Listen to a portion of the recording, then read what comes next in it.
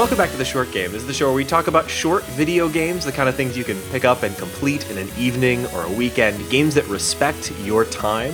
I'm your host, Reagan Kelly, and I am joined once again this week by my full complement of co-hosts. I've got, to my left, Laura Nash. How are you doing, Laura?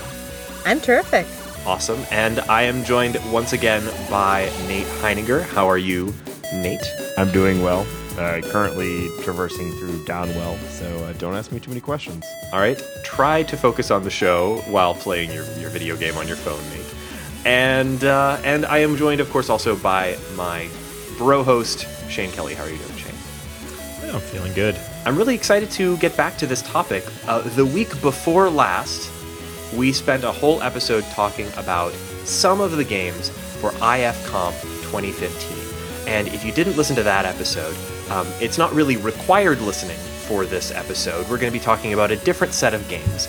But just to recap briefly, IFComp is the interactive fiction competition. It's a yearly event, and it's one of the biggest events in the interactive fiction scene. This year, 55 games were entered by nearly 55 authors. There's actually a couple of duplications, folks who submitted more than one game. And last week, the week before last, we talked about quite a few of them. How many? I think maybe 8 or 9 or something like that. Maybe 8. But this week, we're going to talk about another batch. There's no way we're ever going to be able to talk about all 55 games, but we're going to briefly touch on some of them and talk about what we thought was interesting. And if the IFComp is something that is interesting to you, you can go to www.ifcomp.com. Net? Hang on. Org. Org. I just keep throwing in internet suffixes and you'll find it eventually. .limousine. You can do whatever you want now. .diamonds. And you'll find the full list of games there. Every one of the games that we're talking about is available for free on the page. And if you play at least 5 of them, you can participate in the voting and vote on each game on a 1 to 10 scale. So who wants to start? I can start. Awesome. I had an interesting game this week. I unfortunately didn't have all that much time, so I kind of picked one of the games off the list somewhat at random, and I wound up with Untold Riches, which is by Jason Ermer. And it's a pretty interesting game, but not entirely because of the play. So just to give you the basics, Untold Riches is a very traditional piece of interactive fiction, kind of puzzle-based, very short. I managed to play through it in about half an hour. And what you get when you open it up is it's basically you wash up on a beach on an island, and you're kind of the plucky sidekick to kind of the bumbling doctor. And you're literally following a treasure map and solving puzzles. It's a pretty charming game, but it's very much exactly what you expect when it comes to interactive fiction. The puzzles, I will say, are very straightforward and easy. I did not get stuck one time. It kind of was nice. It kind of felt like a little warm-up for some of our other games compared to some of the more experimental stuff. As a kind of a more experienced player of interactive fiction, I did not find it challenging, but that's not a mark against it. It had really good puzzle design. Things were very clear without having to be telegraphed for you. It had some moments where I realized there was some good situational writing. So like if you have an item like a whistle, and you get different sound descriptions of the sound depending on the kind of room that you're in. So it's well coded. And I think the fact that it's really solidly written in terms of coding is the thing that's interesting about the game, because this game is the stated purpose of the game from the author is not to make the world's best piece of interactive fiction. He's written it as a teaching model for middle school students. Oh. So the code is available. You can open up the code and look through it. And I think for that reason, it's pretty interesting. It's small enough that you can play it in the first half of an hour and then spend the second half of the hour pouring through the code itself and like seeing how the game works. Because it's written to be a model, I think the code itself is written in a way where it's a little bit more clear, like what's going on. You can actually read through it and get an understanding of how these kinds of things are programmed. So I definitely recommend that as an experience. The game itself, really neat. not an awesome experience. Well, very competent, but nothing shocking or original. Exploring the code, I did just sort of take a quick skim. And it taught me a few things about how IF works, which I thought was pretty cool. That is really neat. Something I think was really cool that I wasn't really familiar with until this year with IFComp was that, have you guys seen Playfic, the website? No. No, I don't believe so. It's a website by Andy Baio, who has done a bunch of other important web stuff, including he was the guy behind upcoming.org and XOXO, like he's one of the organizers of that. Anyway, he's a neat guy. Follow him on Twitter. But he and a friend or someone, I don't know who the other person was, made this website, Playfic, which is a entirely web-based tool for programming and playing Inform 7 games. And they kind of designed it to make, creating interactive fiction like these games more accessible. It's based on Inform 7, and it uses something called Parchment, which is another. If you notice on all of the Inform-based or like parser-based games on the IFComp this year, all of them have a play online link. And in the past, when I always avoided those types of things because in the past, all these play online type of options for parser-based interactive fiction were a huge pain in the ass. They were either like Java-based or otherwise kind of janky looking. Parchment, which is actually a separate project but related with Playfic, it uses it, makes playing these games online really simple and easy, and it does a couple of things that are really smart. It has beautiful fonts, so it's like really attractive to play, and in fact, it's better looking on there than on any locally installed parser player that I've used. And secondly, if you want to save, rather than having you deal with save files, it just creates a unique URL for you, which you can bookmark. And then when you go to that bookmark, your game picks up where you left off, which I thought was really smart. That's pretty nice. Yeah. So yeah, I hadn't experienced that until this year because I'd always kind of avoided online-based parser tools for playing interactive fiction because they were always so janky in the past, but totally solid. And then if you want to try programming interactive fiction, it looks like, I don't really know anything about it personally from that side, but it looks like that's gotten really easy now too. Sidebar. Yeah, no, that's actually really cool. I definitely think that that it's going to be really neat to see what kind of the modern web tools do with this classic genre. And have been doing. I mean, look at Twine. And one that we definitely saw was the tool called, what was it called again? Aspel was on it. Celtani was it was like the Myst-inspired linked, I would call it a MUD, multi-user dungeon, but that would be my, that would be me being really old. But yeah, like multiplayer, interactive, text-based games. It's a really cool idea to kind of bring these newer technologies together with these older genres. I think even more so than that, though, I think something like Playfic is just a natural fit, especially since it's using Inform 7, which is basically the standard language for these things now. So working our way up the list, since you just talked about what is alphabetically the last game for IFComp 2015, I'm just going to... Why do you think I chose it? Yeah, I'm just going to work up the list from the opposite direction. And I played the second to last, which was called Unbeknown. Now, I played 4 games this week, and this was the longest one. And I'm afraid to say it's not my favorite of the 4 or of however many I've played so far for this year. Emily Short recommended this one when we were corresponding over email, basically sight unseen. She hadn't played it yet, but it's by Alan De Niro, who's apparently written some really great stuff in the past. She recommended his previous game, Solarium, which apparently was a parser-based thing. This is actually a Twine story.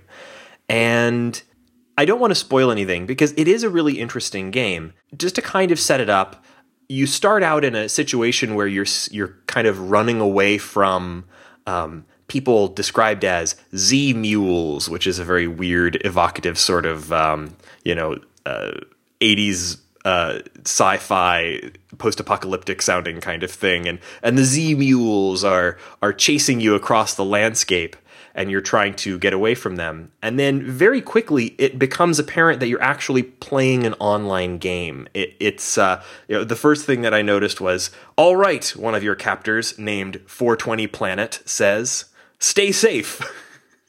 So, it starts naming the characters, and they all have these names that sound like something out of like DayZ or something like that.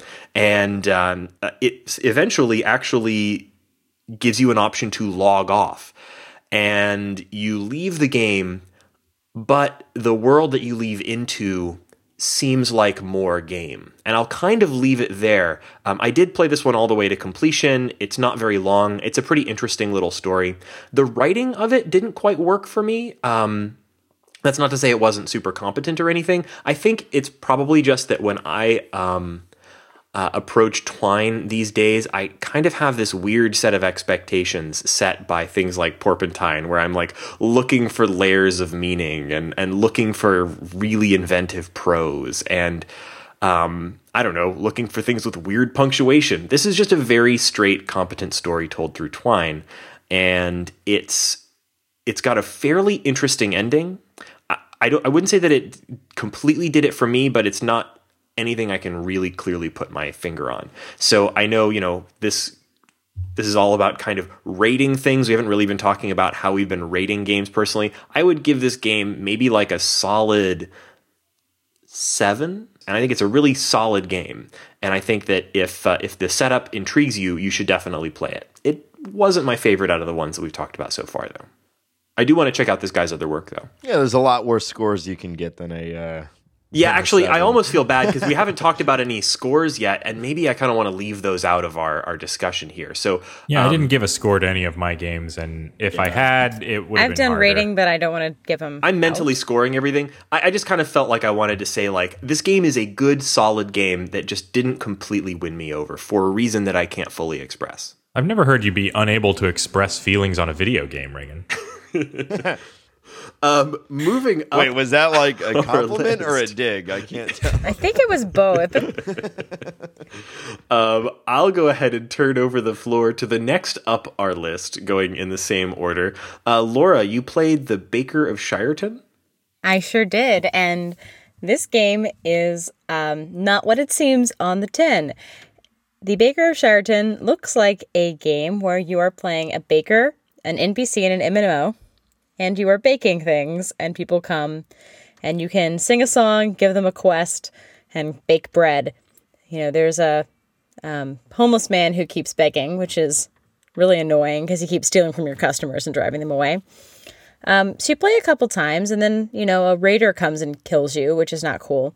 And then you get a score, and it's like you earned a total of 46 points out of 9999999. You're like, how the hell do you get a score like that? You play again, and you come to realize that there's a lot more game there.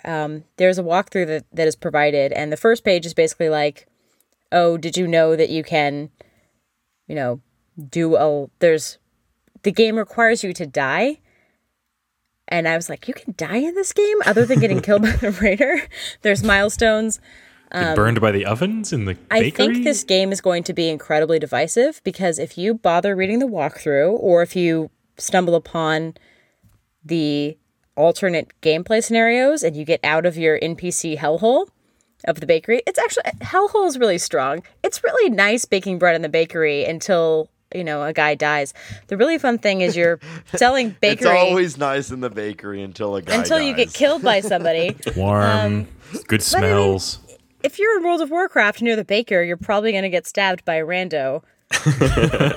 And I thought that's what the game was about. But no, apparently you can actually see the chat of players, and it's a different typeface. It's a parser-based game. And then you see, Megan627 has entered, and they're having a conversation about selling potions or something, and you're still trying to sell your goddamn bread you worked so hard to bake. The help file also helps a lot in this because I typed in help and it was like the all command is helpful. So I accidentally one time just typed all. They're like, oh, there's a back room, which is an endless storehouse. It's like, oh, okay. I played through twice. Then I opened up the walkthrough, read the first page, quit it, and tried to go on my own. And the game is so much more once you do that. That's really intriguing. Yeah. And once I knew the first step of, how to get out of the bakery, basically, then I had a lot of fun of, this is a very minor spoiler, but you can burn your bakery down, you leave stuff in the oven for too long. And I didn't know you were supposed to do that. You're supposed to burn your bakery down. Like all good bakers ultimately do. Why would you do that? But because it's based in an MMO world, you're supposed to, it's basically that you get a milestone and it'll save your progress. And then when you respawn, you still have access to some of the materials you've learned in the last, the spells or whatever you've learned the last bit. So I got pretty far in this game. It's definitely on the hard side. And I think I feel a little bit like I spoiled it, but I think I probably helped a lot of people because I'm not prone to reading hint files if I wasn't recording for the podcast. I didn't know this game was as rich as it was. And I think it's going to get scores all over the map for that reason. Because it's a baking simulator, it fails. I mean, you're just baking bread and singing songs. Let's and be it's honest, not that interesting. It's really hard to make a good baking simulator. You haven't played Cook Serve Delicious. What a disappointment. Yeah, it lasts like 40 turns and you make some sourdough and you get some coins and a hobo annoys you and then you get stabbed. That's not a The fulfilling normal experience. baker's life. Yeah. That's really funny. I wonder if that's going to be a big contender for the golden banana of Discord. Like, I feel like it would, because if you find out there's more to the game, it's really fun. Mm-hmm. And it's a really random and it's hard puzzles.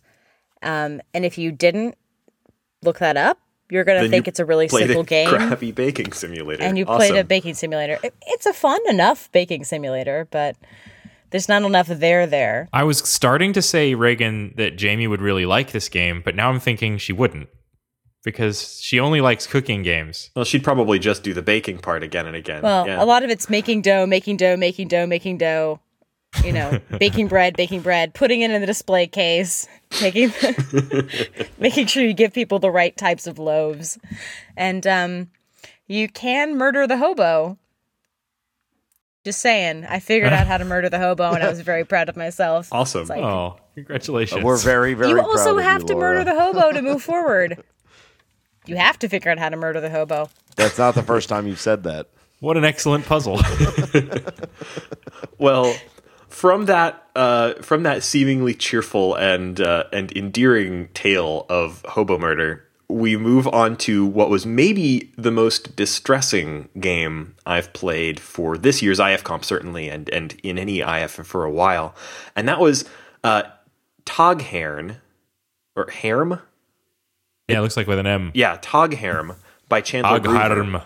Scottish? Irish? Welsh? I am not really sure. That almost sounds like Norwegian. Yeah, it is weird. So Chandler Gruver, you've heard his name on this podcast a couple of times before. Last week we talked about his game Midnight Sword Fight, which Shane gave a pretty glowing endorsement, and also talked about his previous game Grover's Nose on our episode when we talked about Grover's Nose. He's Grover. It was Toby's nose. Oh, dang it. Sorry, you're right. Groover's. Chandler's nose. Chandler Groover's nose. No, yeah, Toby's Toghairm's nose.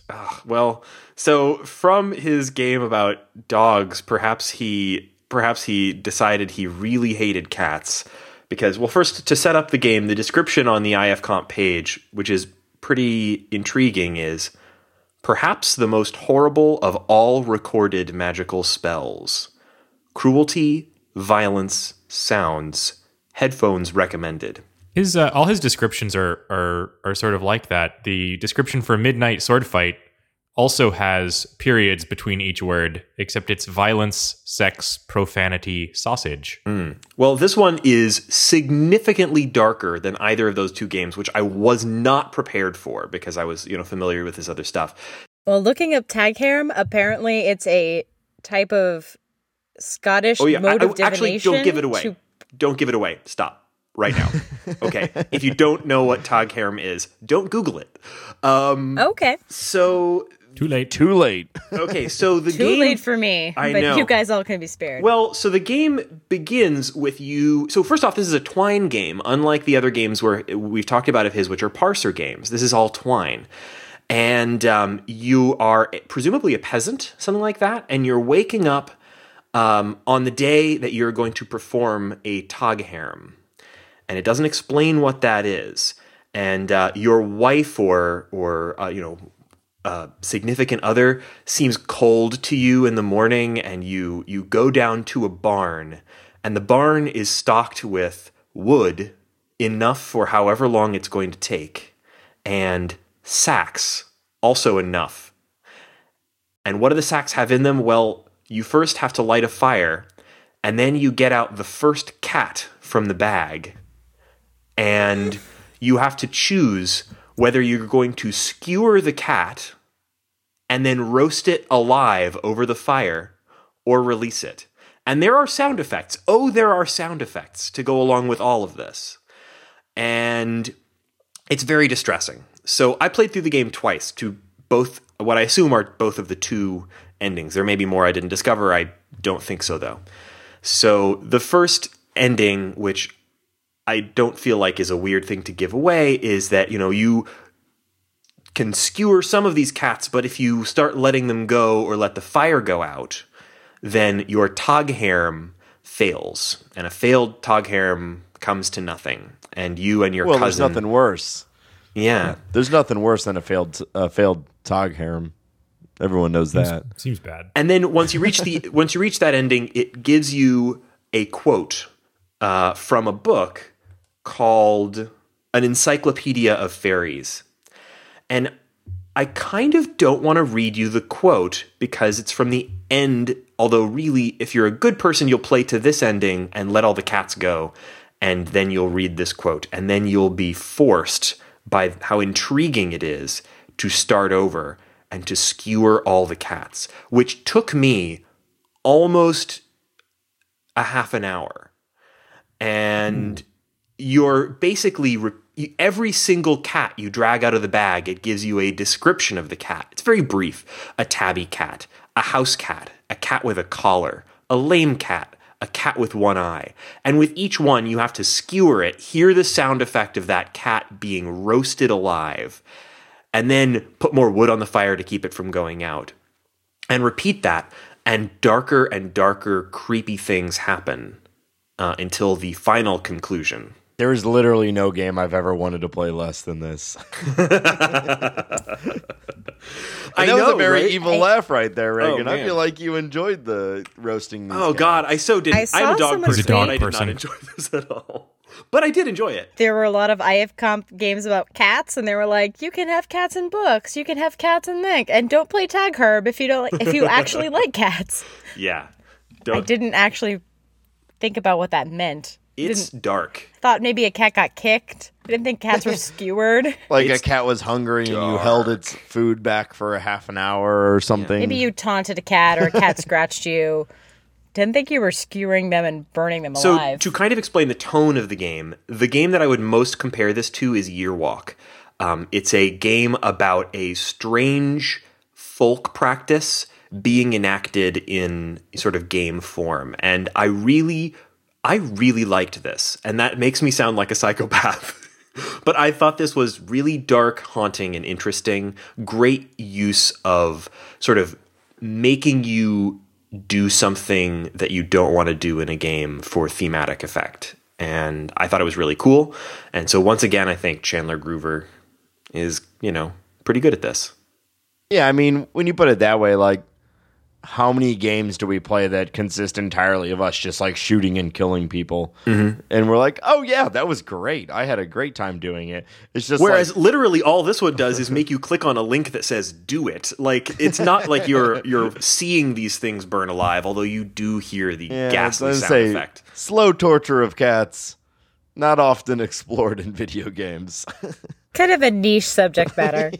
Yeah, it's pretty gross. And there's a timer, so like you can't just click to click a bunch of cats. You have to wait for them to burn, which is why it took so long. Anyway, it's dark, but it's very interesting. Would make a good idle game if you could just sort of check in on it and see how many cats had burned. Yeah, yeah. Cat clicker. Oh God. Yeah. Oh, my Cat roaster. Oh God. Oh Jesus. I hope no one makes that. So the next game up our list is one that you played, Nate. Spy Intrigue. Yeah, so this is the only one I've played for this competition thus far, though I am intending to play many more.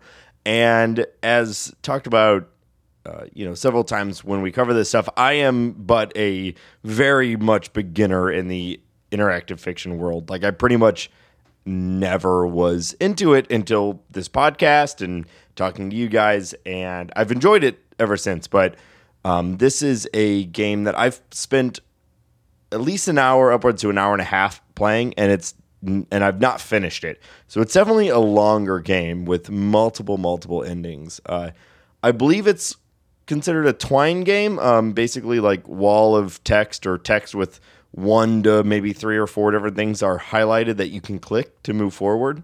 You play as a character it's his first day at a spy, like college, I guess, or Spy Academy? Thank you. Spy Academy. Yeah, absolutely. And he arrives for his first day, and everyone is dead from mumps. It's like Mumps? Spy mumps. And, yeah. Mumps. So special mumps only for spies. It makes anything that gets these spy mumps, they basically swell up and explode. Oh, that's different from mumps. Yeah, and they make a big point of it, including like equipment can get mumps, spy mumps, and blow up and explode. And the truly unique thing about this game, the writing style is somewhere between like existential poetry and like Blaze It 420 dank memes. I don't know how to explain it better than that. So I did notice that the description was 100% all caps. Yeah, the whole game is 100% in all caps. And so I just thought it was best to just I took some screenshots of a couple different things, and I just wanted to read a few of them. It's pretty short. So there's... Wait. Can I just say that this guy, I clicked through to his Twitter profile, and his name on Twitter, his name as listed on the program is Furkle, and his handle is Furkle_, but his Twitter display name is Macklemore of Twine.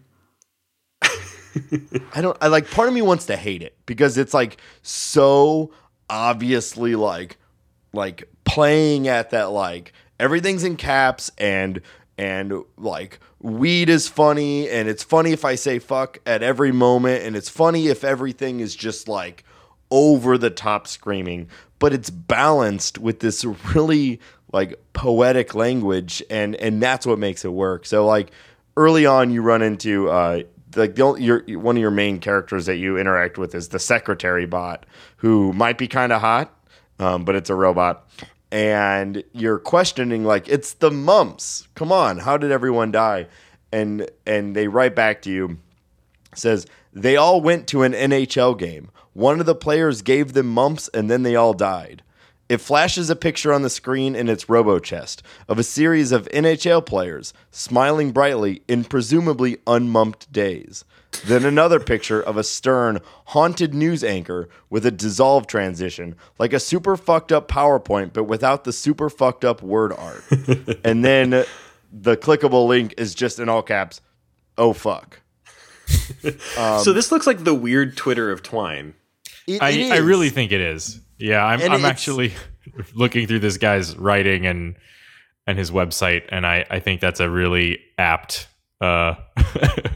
appropriate guess here. But it's also really nice sometimes. Like, he does a good job of like the moment. So I'm going to read another one. This is going to be a little bit longer, but you're locked tight in a rocket blasting towards your next mission. Okay. And things seem to be not going well at this moment. It says, you're going to die scared and alone, just like you always knew you would. Like the first animal in space. What was her name? L something? No, that's not right. Skywalker? That sounds more like it. More appropriate. The one the Soviet Confed shot into space, and there was some terrible malfunction. They heard some awful grinding noise and some really sad dog noises, and then the spaceship just went all fucky and never came back.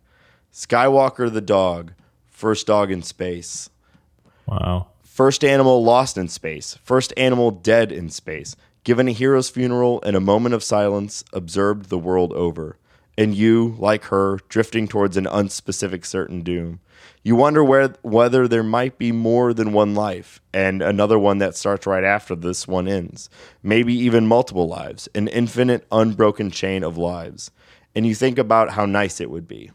And so, like, That's a different tone, and I like that. It is but it's still like Skywalker the dog is obviously a joke. Obviously. Not Leica. Yeah. Yeah, it's not, because they obviously know, because they're like, L something? No, it's Skywalker.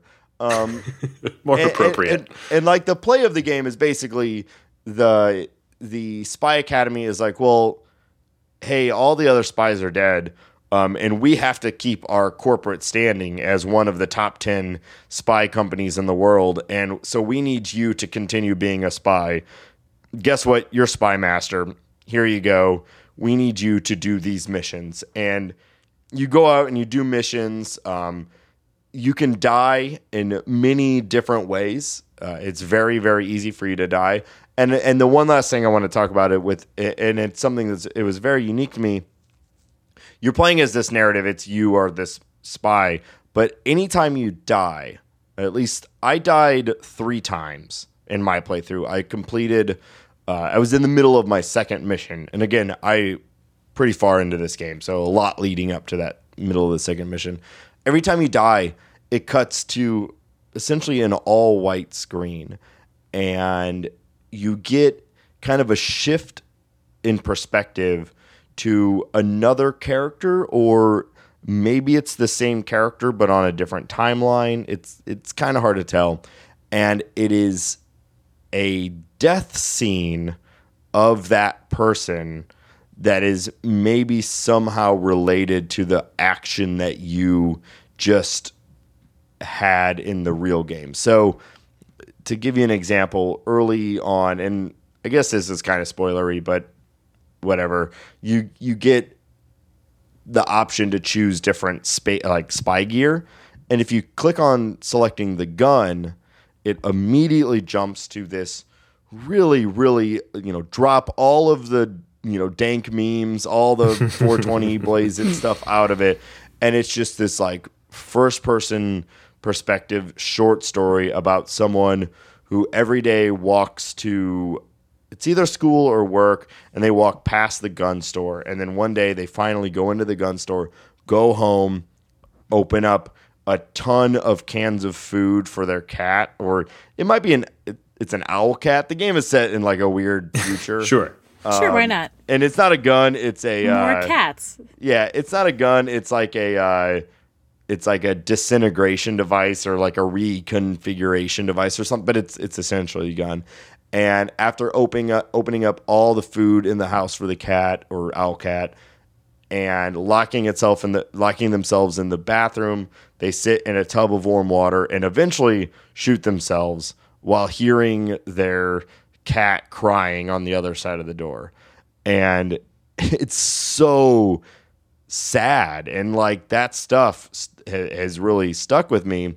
And then you go back, it just like you hit back and you go back to whatever decision you made, and it's like, do you choose the banana bread with the USB port or the gun, or like like really silly things. And it's this balance, like I don't it like the silly stuff is so extreme that you don't want to like it, but it's balanced so well with everything else that I really have enjoyed it. That's really cool. I definitely recommend it, and give it some time, because it starts pretty heavy on the goofy stuff. But it's obviously very self-aware. So yeah, I definitely recommend it. I really want to check that out.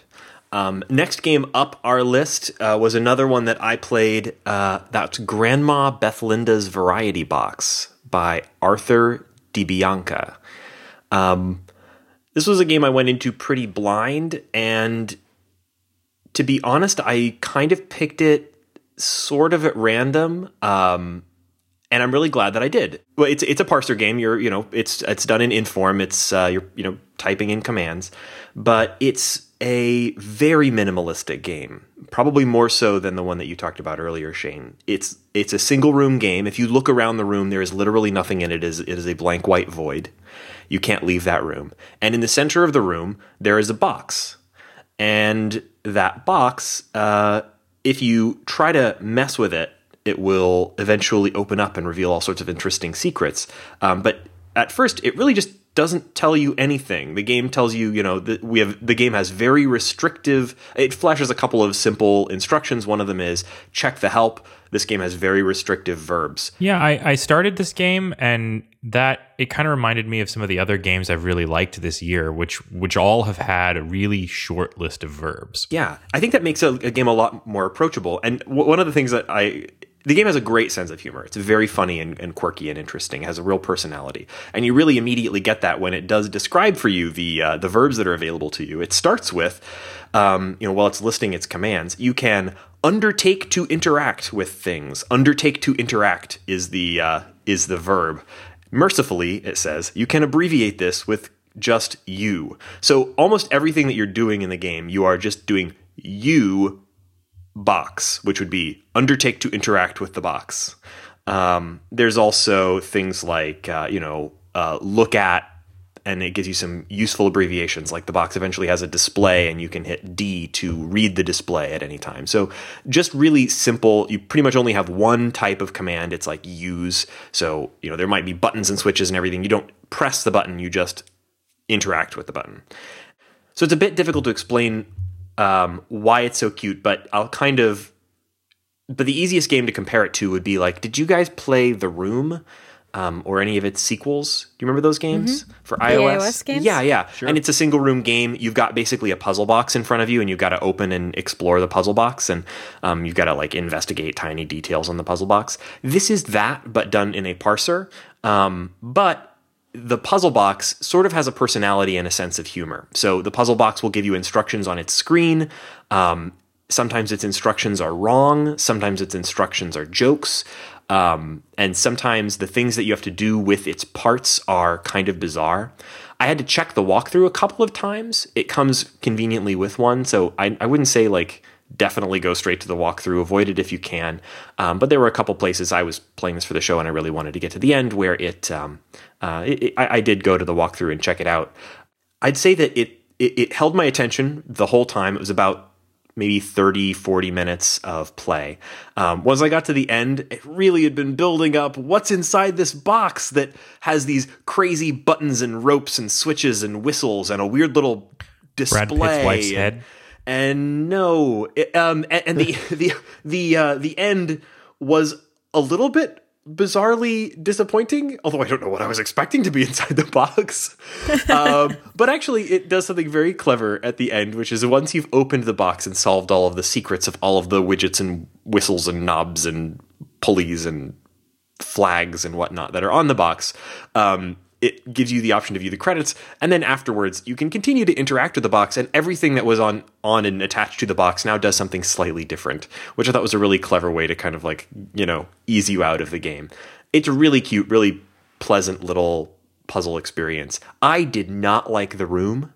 I do not like that style of game where you're, investigating a puzzle box. I really liked this one. So if that's intriguing to you, give it a shot. It's very cute and has a lot of personality. Sounds great. The next game on our list was another one Laura played, Ether, by MathBrush. Good name. Yes, by MathBrush. And Ether was an odd game for me to play because I have absurdly bad spatial reasoning skills. And Ether is a game where you play a floating cephalopod who moves in 3 dimensions. So you move like northwest down. Ooh. You can move in directions singly, but you are also moving in 3 directions. And that affects the wind, the atmospheric pressure, the temperature. Where you are in space is very... It definitely applies a context to things like your inventory, where you are in location to objects. But it makes it a lot easier on you than you would think because you don't have to track exactly where on the grid. I never had to take notes. There are objects that you're going to intersect with in this game. You start off with a kind of a glowing red light that you're heading towards. And you can just say, go to light. And it will move you in the appropriate direction. Another thing that makes it a lot easier is you can type quant on, and it'll apply numbers to each scale. So, we'll say you are at, pressure 7, and it's from a 0 to 8 scale. And if you go above 8 that you're going to die. So you can actually put numbers on if you're not sure if you have reached the right condition for something. For example, you get this red light, it holds your magic, and you need to melt the ice around it. So you need to go down to heat. So there's a certain direction you can go to warm up the temperature.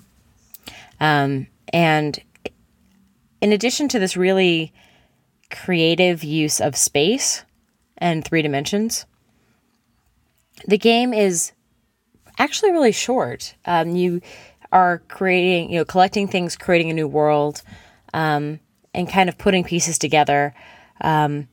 It's lovely to just kind of embody an abstract concept, I guess. You're more like this thing moving through space. It doesn't worry too much about emotions, although they do pull it in at the end. But it is a really lovely, light puzzle game. And you're playing, a kind of it says cephalopod. I guess you're was it a shell, a nautilus? Sure. Sure, why not? That doesn't really matter that much, except you have, kind of tentacles and you're grabbing things. The parser is really clever because in addition to those 2 things that make it easier that I mentioned for the spatial reasoning, you also always know you can pick up something because it will say you are right next to the object, and then you can take it. That's nice. Yeah, and you automatically carry things with you. It knows that it's already complicated the world, so it doesn't bother to complicate the inventory or the navigation, which I really appreciated. It feels like they really wanted to explore one element and created a game where they simplified everything else as much as humanly possible. I think that's kind of the trend in IF right now. I remember that when I was first starting to get into it, the navigation on a lot of the games was still really inspired by the original IF stuff from the 80s and by kind of RPG stuff where where they expected you to be mapping things out on graph paper, to it's that level of complexity. And when I was getting into it, some of the stuff that was really experimental and cool was like, oh, what we're going to do is make it so much simpler by mapping it out on graph paper for you, creating a visual map or something. Fun. But today I think people are realizing you just don't have to have that kind of thing in your game for navigation to matter. Yeah, Ether is way too delicate and it has too much of a light touch for its puzzles for a really sophisticated system of navigation to be a requirement. It doesn't require so much labor or, skullduggery to work, which I really appreciated. I don't think it was the most memorable game I played, but the mechanic was very well done. Well, the next game up on our list was one that I really, really liked, and this is the last of the ones that I played for this episode this week. And that was Duel by Piatto, I think is the way that's supposed to be pronounced. This one, oddly enough, may have been my favorite of the ones we talked about today, or the ones I've played for this week. It's so first off, Duel is a Twine game, and it's very clearly like Porpentine school of Twine games, but it does some interesting things, or it does something that I haven't seen as a big aspect in her work. First of all, I'd kind of describe it as like a dark, creepy Pokemon battle. It's a game where you're having a duel with a nameless opponent. You have to skewer Pokemon and put them onto a fire. Sweet callback. No. Nice callback. So you're participating in a duel in what seems to be a sort of a dark fantasy world, and the setup for the duel as you prepare is that you are standing next to some sort of obelisk, and your partner in the duel, your opponent, is standing across from you, across this field for the duel, and he's also standing next to some sort of post, and you have to lash yourself tightly to the post with thin black rope. So actually, there's a quote from the initial intro, which says, "The rope is thin, black, thoroughly practical. Your hands wind through practiced motions, lashing yourself fast to the stake behind. No one who is worthy would hesitate." And it really only takes about 15 minutes to play, but you'll probably need to restart it several times in order to win the duel, because it's a pretty interesting little sort of puzzle in and of itself. So the duel takes place in the space between you, with you both lashed to these posts. And once you're all lashed up, you see basically a list of choices that you can choose at any point. So, and you're taking turns with your opponent. So you have a memory of absolute leadership. You have a memory of mastery, painfully won. You have a memory of power and terror. You have a memory of perfect desolation. You have a memory of madness, artfully cultivated. Or perhaps you could do nothing at all. And those are your options in each round. And each of those memories, if you select it, will describe a creepy person or being that you remember from your life in this dark fantasy world. And it really reminded me a lot of some of Porpentine's work. So it's clear they're really either working in the same vein. That's not to say that it's derivative. I think it's really like it's its own thing. But I mean, that's the easiest way to describe the vibe here, if you're at all familiar with her stuff. And if you aren't, go listen to our episode on her collected works. She's great. Anyway, you pick one of these memories and summon it into being, and then that creature from your memory is there on the playfield. And your opponent then summons one of his own, and they do battle in some way. And the only way to win is essentially to summon your list of memories in an order that will defeat his. He always releases his in the same order. So once you get a sense of what all of yours are and what all of his are, you can work out how to defeat him. And the best hint I would give without going into detail would be you have to do a lot of waiting right at the start. Even though you get to play first, you want to wait for him to go first. Really, really interesting. A walkthrough is provided. I played through the game probably 6 or 8 times, and I got quite close to the right solution. But I think I probably would have gotten it if I'd kept at it a little longer. But since I was playing for the show, I really just wanted to get to the solution, so I skimmed over the walkthrough, which was pretty well done as well, and it was really cool. I think this is a really nicely done, short, interesting Twine game. I give it an A+. That's awesome. It's more game than a lot of these actually are, because like there's a lot of thinking about how your weird creepy shit is going to interact with the other guy's weird creepy shit, and like thinking about like one of your things summons a flood that washes away other things on the field, but other things that you have are like a couple of them are, one is when you remember one of them, it's this woman who, it describes her in prison, meditating, and finally flaying off all of her own skin, which gives her some sort of dark power to overcome the people that imprisoned her, and she walks out, all full of madness. And that's like the kind of Pokemon you're I choose you, creepy woman with no skin. Like that's the kind of shit you're summoning here, and it's really interesting. Oh man, flayed skin. That is. I know there's no one out there who's like, yes, that sounds great to me. I'm way into flayed skin. Yeah, Franken, you played much darker games than I did this week. Oh, yeah, sure did. But I also played Grandma Bethlinda, so, That's true. So the last game on our list this week was another one that you played, Laura, right? A Figure Met in a Shaded Wood by Michael Yeah, Thornett. I played 2 more, but they're both under 5 minutes. Oh, okay. But designed to be played a few times. Wow. On the lighthearted end of the spectrum, The King and the Crown is a game about your king who basically all the dragons have been slayed, and all you have to do is put your crown on, find your scepter, and sit on your throne. But the game is designed so that if you type in, they tell you to type in help, and they say, are you a completionist? If you type in yes, they're like, oh, there's 5 hidden secrets. So in the 5-minute game, if you like, you can keep typing, keep trying things. The epilogue always gives you hints to find the secrets. So even with finding all the secrets, it's maybe 10 minutes tops. What if you say no? no? There are fart jokes. If you say no, they're like, okay, cool, the game will take 5 minutes. Okay.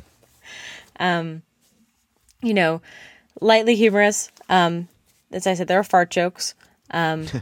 It's very light. Kind of a good palate cleanser if you've just been dealing with flayed people. Oh, yeah.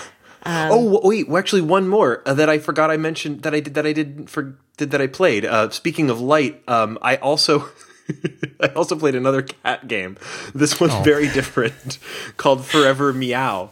How'd you forget Forever Meow? Well, because frankly, it didn't make that much of an impression. It's a pretty good game. You play as a kitty cat. It's a Twine style web-based game where you're choosing choices for the kitty cat, and the cat has options like jump on top of the table and knock things off of the table and so on. But as you do all of your little kitty cat stuff, it becomes obvious that you're on a spaceship, and then the kitty cat gets to save the day.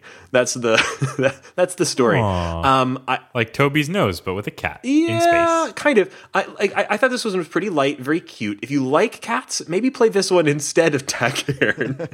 And you'll probably like it better than I did, because apparently that's my dark secret, is I hate cats with a burning passion and want to see them fried. But this game didn't really do it for me. I can't see a whole lot of overlap between the people who would like Tachyon and Forever Meow. So maybe give that a shot if you really like cats instead of liking to murder them. Sorry, go ahead, Laura. I interrupted you. Oh, no, I was just going to say my last one was A Figure Met in a Shaded Wood, and I played this because Lee Alexander put out a tweet that said, hey, I just played an IFComp game that had a scarily accurate tarot reading. And I was like, oh, tarot reading, I'm in. Ooh. Didn't realize that was a joke. So you're a vagabond. You walk along. You meet a person. You can choose to get your fortune read. And you should play this game more than once. I'm trying to be intentionally vague because the game also is, you'll play it multiple times. It's very short. And I worry about giving away why this game is going to frustrate the hell out of some people, and some people are going to love it. Because if you play this game once, you didn't play the game. You must play at least twice. Okay. And click the link that says "but" on the second playthrough. Like BUTT or No, BUT.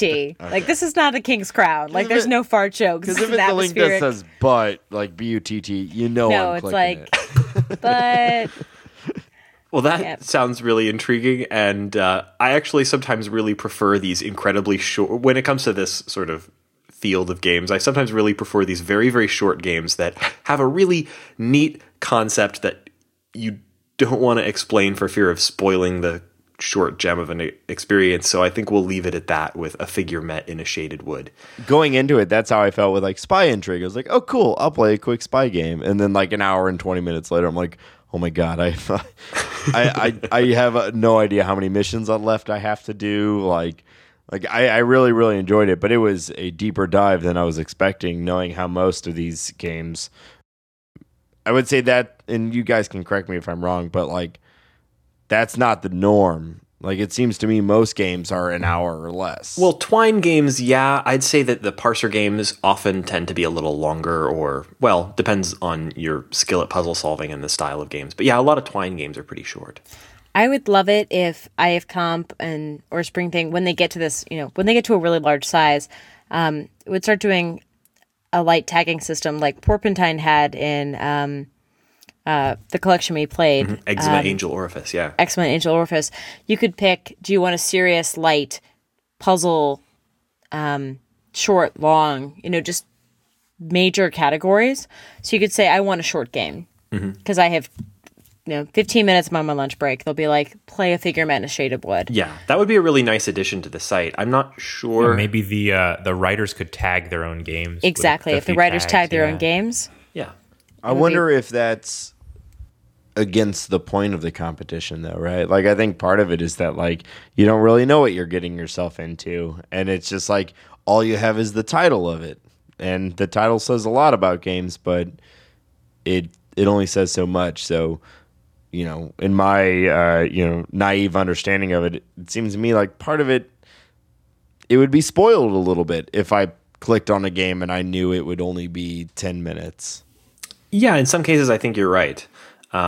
Sometimes games can also have really wildly variable lengths. I've seen games where you can easily die in the first 10 minutes and think it's all done with. Tag Heron, for example, my first playthrough was 5 minutes and my last was, I think, 45 or maybe just a half an hour. But it was pretty long, burning all them cats. So you just wanted to stay in that world forever. I did. I wanted to savor it. Never wanted to leave. Good God. So yeah, like I think it'd be a complex thing to really do, but it would be nice, I guess. So if you learned anything this week, it's IFComp is great. Reagan is a psychopath who likes burning cats. And you guys should all play at least 5 games and be judges in IFComp this year. Absolutely, yeah. And the contest is going to continue for. You've still got time. When this episode comes out, you'll still have close to 2 weeks, maybe a little longer, to participate in the interactive fiction competition. This is probably our last episode on IFComp 2015 before the conclusion of the contest, which is going to be November 15th, at which point all of the scores are tallied and you'll see winners. But we'll definitely return either on another episode or maybe do a kind of a recap episode to tell you what wins. What comes out ahead, what wins the Golden Banana of Discord award for the highest standard deviation of score, what wins the Miscongeniality award, voted only by authors of other games in the contest. So I'm really interested to see what the results are this year, and maybe to see if I missed anything cool that I haven't had time to play yet. I know that, even with all of us, we've maybe gotten to a third of the games in the contest this year. So yeah, I'll say that probably the 2 games that I started but haven't played enough to feel like I could review it here, Birdland and Cape, might be the best ones I've played so far. Wow. So I definitely want to check those out. I think Birdland in particular looked really, really interesting. Mm-hmm. So apart from playing a lot of cool text games, we've got just a couple minutes to wrap up. What have you guys been up to this week? Oh, God. I hear that. I think we've all been playing Downwell. such an incredible arcade game. It really is. It's probably the best arcade-style game I played on my iPhone in a long time. So, yeah, thanks, Laura, for recommending it. Yeah, I just recently upgraded to the iPhone 6S, giving me that bigger screen and compared to my previous 5S. And this has been a really good kind of showcase of that. I know it's not graphically intensive, but like I definitely feel that I'm enjoying this game much more now that I have more space on it. Yeah, it rocks on the 6S Plus. I really like the style of controls that it has. What's kind of neat about it is that most iPhone games that are action oriented in any way you're going to hold your phone horizontally. But in this one, you're holding the phone vertically, kind of like it feels like kind of like a Game Boy. With your controls at the very bottom. So on the larger screen phones, that feels really neat. And it works really well with the sort of layout of the game, which is that you're falling through a tunnel or well. And so your phone screen being vertical gives you a kind of a good palette for that. Really neat game. Yeah. I will say the game is hot garbage if you play on anything with an old chip. I played on my iPad Mini 1 and it is slow, and you do not understand how good this game is until you play on a machine that can be as speedy as this game is, because the engine is fast and quick and, spur of the moment. And if you play on an older device, you're playing like in slow-mo. Yeah, my one complaint about the game I think is probably related, is that it's inordinately huge battery hog. Oh, yeah, sucks your battery. I think, and what's kind of weird about it is that like even I'm running this on a 6S Plus, so the fanciest phone on the market at the moment in terms of the like performance. Humble brag. And if you get to the end of a level and there's a lot of little objects bouncing around, it still gets slow. Well, and to kind of piggyback off of your previous point that like it controls really well, it's one of the first games that I've had that I would say has been fast, that has felt natural on an iPhone. Yeah, and particularly considering it has a virtual D-pad or kind of left and right pad. Yeah, exactly. I would say like the other kind of fast game would be You Must Build a Boat, but that was like a different kind of fast. Yeah. This is, left and right arrows on the screen and a jump button on the screen. And normally I avoid that because I don't feel like it had been done very well. But this one feels they nailed great. it here. Yeah. Yeah. If for some reason that doesn't work for you, it's also available on Steam and you can play it with a controller. I think that the iPhone version is probably the definitive version, but you can also do that if you want. Cool game. I don't know. The longest I've made it has been like 3 minutes. So like, yeah, I haven't gotten that far yet. I still haven't gotten to the second like world or whatever you call it. The catacombs. Yeah. It's a great game, but it is like a game that is almost so sporadic that you need to play it for like 5 minutes and then be like, okay, I'm not looking at this. Yeah, that's kind of why I like it on the iPhone so much. Exactly, yeah. I can't imagine sitting in front of a computer to play this game because I think I would still just end up shutting it down after 5 minutes. But that's not a knock on the game. It's great, but it's like it's like an arcade game, like you were saying. Like you can't spend an extreme amount of time with it unless you're on a plane, in which case you can play it for an hour straight. Well, plane time is different time. At which point, like, is it shiny dots on the screen? Yeah, okay, I'm going to stare at it for like 45 minutes because I'm on a plane and I literally have nothing else to do. Absolutely. Actually, my first time playing this was also on a plane. I guess we've all been on planes recently playing Downwell. Same here. Mm-hmm. Wild. I played this is kind of far back to a previous episode, but I played the Zelda game for the DS A Link Between Worlds, and it kept saying like, "Hey, you've been playing for a while. Why don't you put this down?" And which I get it. It's like a Nintendo thing. But I wish that there was a button that said, "No, but I'm on a plane."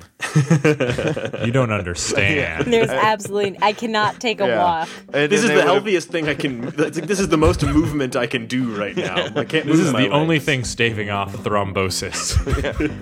And like if you say I'm on a plane, they'd be like, "All right, you're cool. I'll stop bugging you." Yeah, because it's totally. like every time you save, they're like, "No, you've been playing a while.